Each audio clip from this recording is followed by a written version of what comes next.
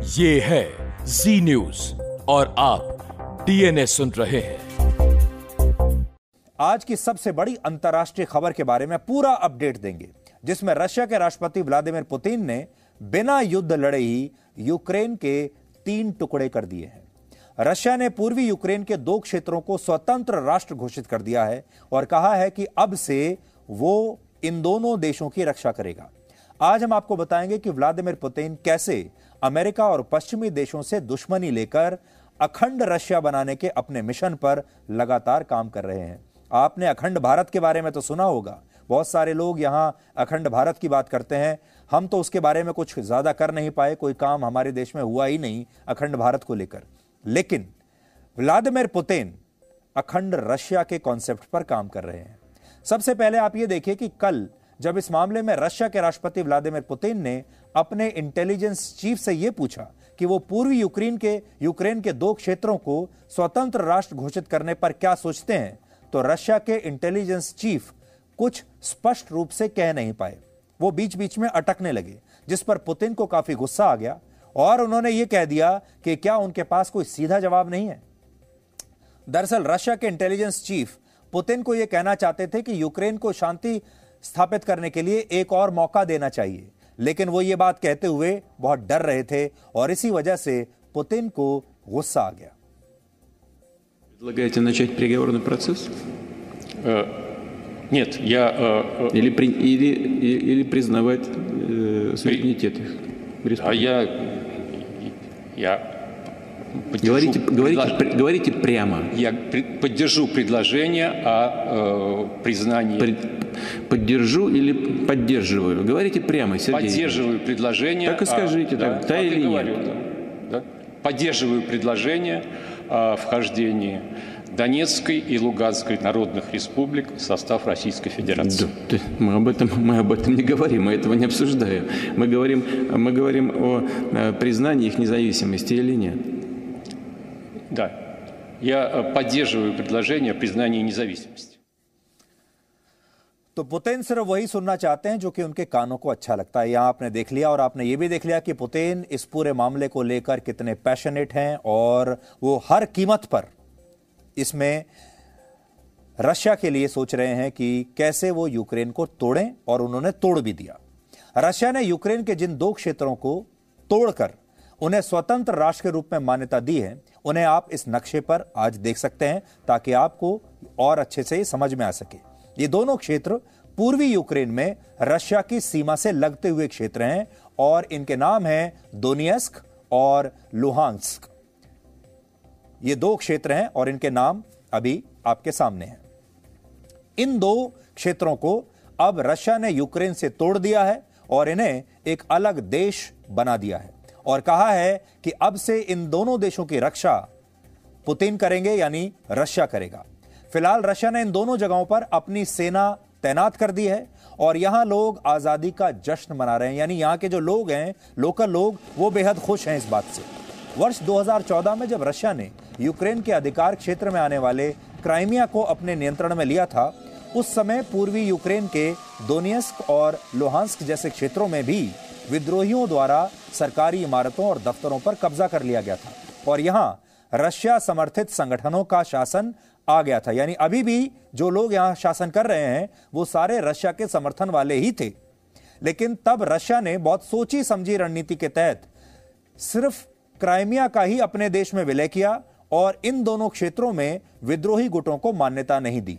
और ऐसा इसलिए किया क्योंकि रशिया के राष्ट्रपति व्लादिमीर पुतिन ये जानते थे कि अगर यूक्रेन भविष्य में फिर से नेटो देशों के साथ जाने के लिए कोशिश करता है तो वो उसके इन दोनों क्षेत्रों को तब आजाद देश घोषित करके एक बहुत बड़ा दांव खेल सकते हैं, जो कि उन्होंने अब जाकर किया है। उन्होंने इसके लिए इंतजार किया और सही समय देखकर यूक्रेन पर इतनी बड़ी स्ट्राइक कर दी।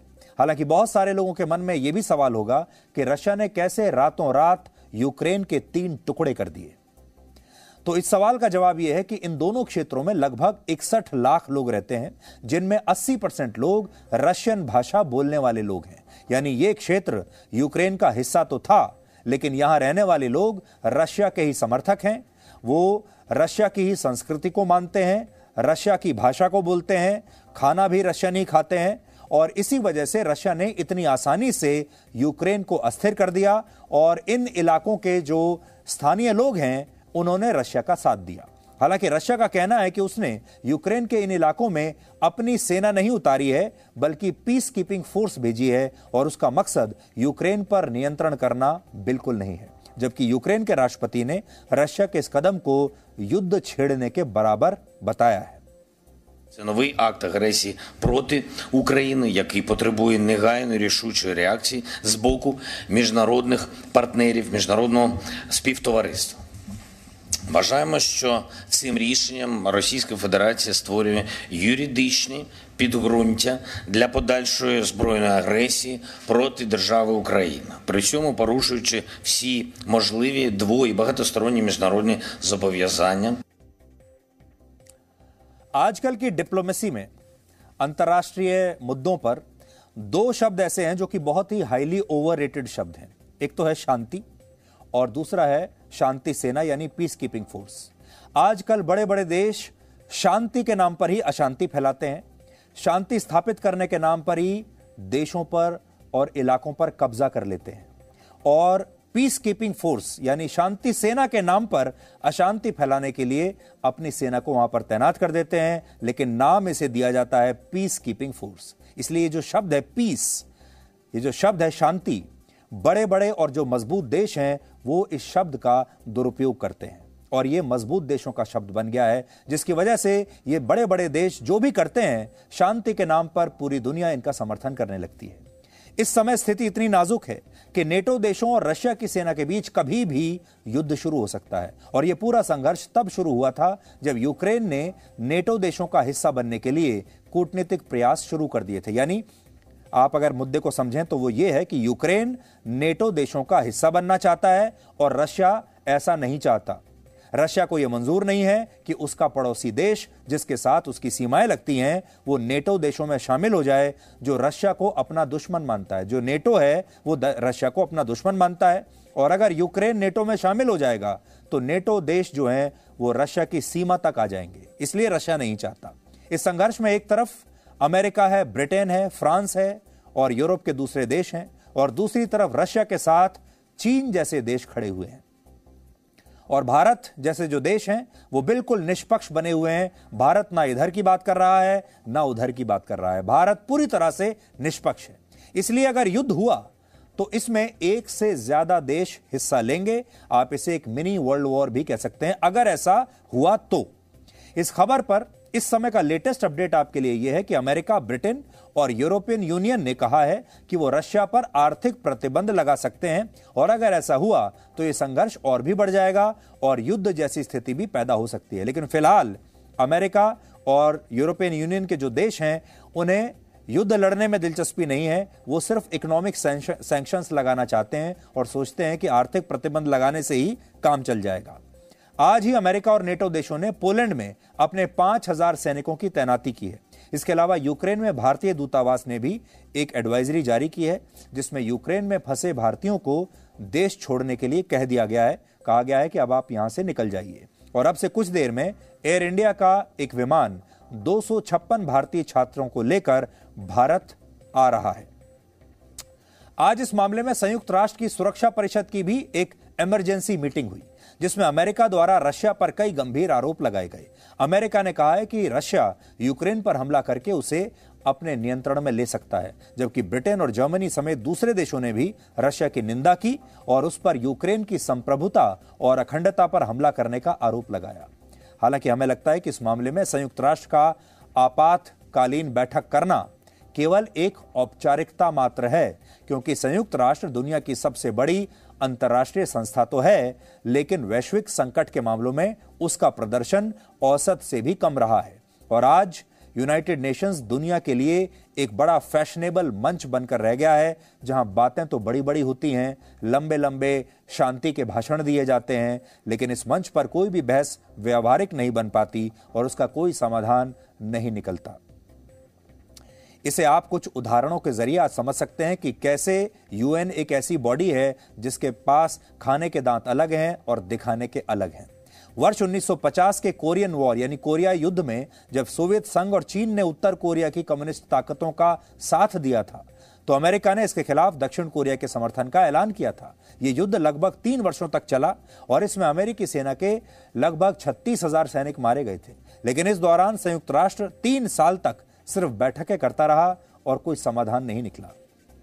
यह तो पुरानी बात हो गई। अगर आप हाल की नई बातें देखें, वर्ष 2003 में अमेरिका ने इराक पर यह कहते हुए हमला कर दिया था कि इराक में बड़े पैमाने पर केमिकल वेपन्स छिपा कर रखे हुए हैं। सद्दाम हुसैन को पकड़ लिया, फांसी पर लटका दिया।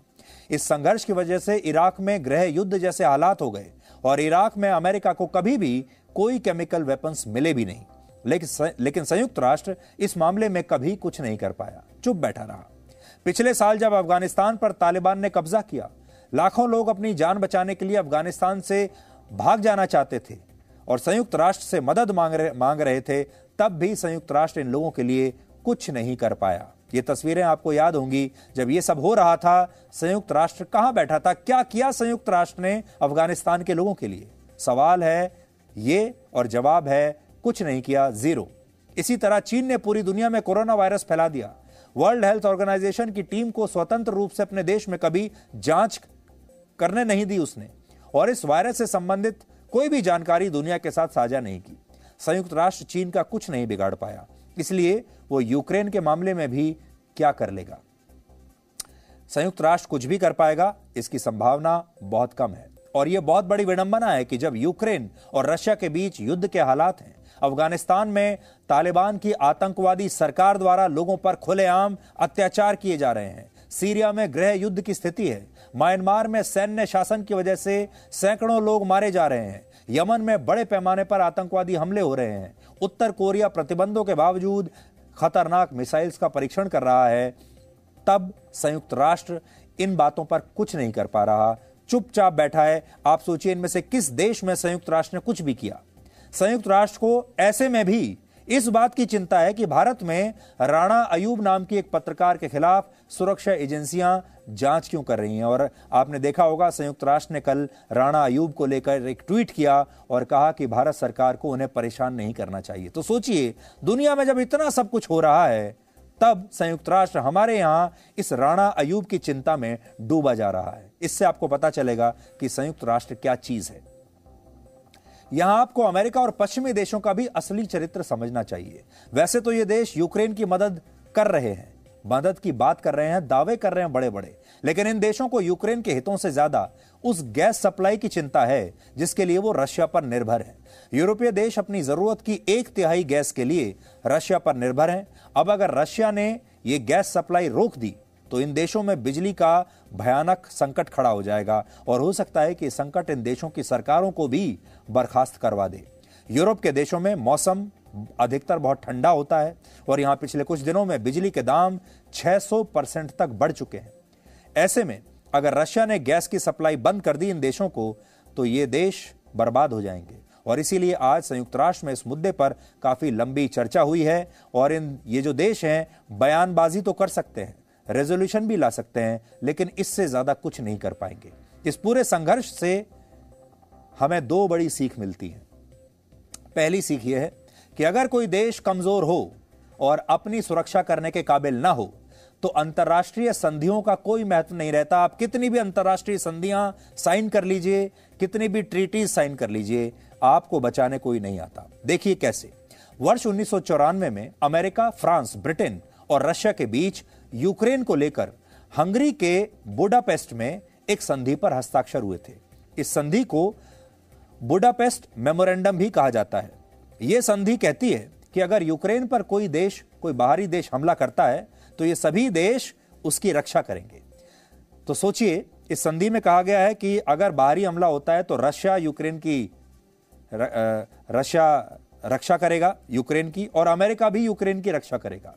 लेकिन आज इन दोनों देशों में से एक देश खुद ही यूक्रेन पर हमला करने की स्थिति में है। वो खुद यूक्रेन के 3 टुकड़े कर देता है और जो दूसरा देश है अमेरिका, वो उसे बचाने के लिए कुछ नहीं करता।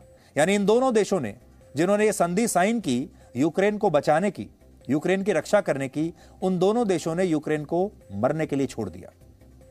और दूसरी सीख इससे यह मिलती है कि पश्चिमी देश लोकतंत्र के चैंपियन तो बनते हैं, लेकिन वो ना तो अफगानिस्तान को बचा पाते हैं और ना ही यूक्रेन को बचा पाते हैं। ये जो लोकतंत्र को लेकर बड़ी बड़ी बातें होती हैं, अभिव्यक्ति की आज़ादी को लेकर, मानव अधिकारों की बातों को लेकर, ये सिर्फ सेमिनार्स के लिए है, बड़े बड़े अंतर्राष्ट्रीय मंचों के लिए है, संयुक्त राष्ट्र के मंचों पर भाषण देने के लिए है। बाकी ये देश किसी को बचाने के लिए कुछ नहीं करते। आपने अफगानिस्तान में देख लिया, ये सारे देश चुपचाप देखते रह गए और अफगानिस्तान पर आतंकवादियों का कब्जा हो गया।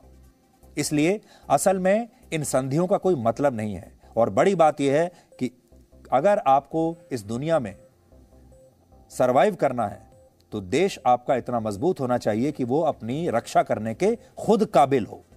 रशिया के इस कदम के बाद पूरी दुनिया में इस बात की चर्चा है कि व्लादिमीर पुतिन यूनाइटेड रशिया यानी अखंड रशिया के अपने मिशन पर लगातार काम कर रहे हैं।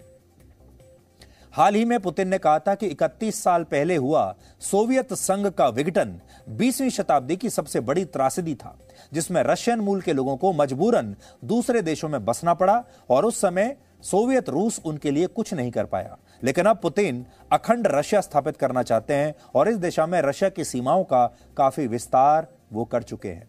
आज हमारे देश में जो लोग अखंड भारत की बात करते हैं, उन्हें आज अखंड रशिया के इस कॉन्सेप्ट पर नजर डालनी चाहिए।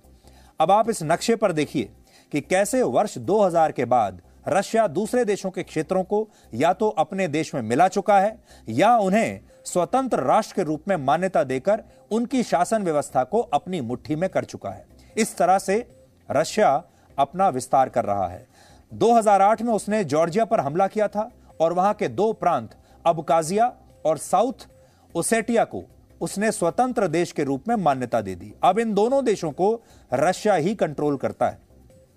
इसी तरह 2014 में क्राइमिया का रशिया में विलय हो गया था, जिससे रशिया की सीमा का विस्तार ब्लैक सी तक हो गया, क्योंकि उसने तब क्राइमिया को भी अपनी सीमाओं में मिला लिया।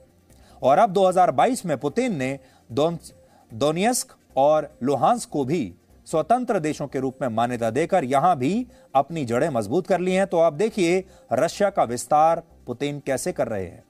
और बेलारूस के राष्ट्रपति तो पहले ही घोषणा कर चुके हैं कि सही समय आने पर वो बेलारूस का रशिया में विलय कर देंगे, यानी अब बेलारूस भी आगे चलकर रशिया में शामिल हो जाएगा। यानी रशिया चारों दिशाओं में अपनी सीमाओं का विस्तार कर रहा है और पुतिन अखंड रशिया के टेम्पलेट पर इस समय काम कर रहे हैं। आज भारत भी रशिया से यह सीख सकता है कि कैसे अपनी सीमाओं और हितों की रक्षा की जाती है। रशिया के राष्ट्रपति पुतिन ने अपनी संप्रभुता और राष्ट्रीय सुरक्षा के लिए वो कदम उठाए जिनकी दुनिया के ज्यादातर देश आलोचना कर रहे हैं, लेकिन उन्होंने परवाह नहीं की। इसके बावजूद रशिया अपनी नीतियों और अपने हितों को लेकर तटस्थ बना हुआ है और उसने साफ कर दिया है कि वो अपनी सीमा सुरक्षा के लिए किसी भी देश के दबाव में नहीं आएगा, चाहे देश कुछ भी कहे। आज आपको सोवियत संघ के रशिया में और आज के रशिया में भी अंतर समझना चाहिए। पुराना रशिया और आज का रशिया। 1991 में सोवियत संघ के विघटन से पहले यूक्रेन में जनमत संग्रह हुआ था। तब उस समय भी यूक्रेन उस रशिया के बाद सबसे बड़ा देश था इस संघ का, सोवियत संघ का।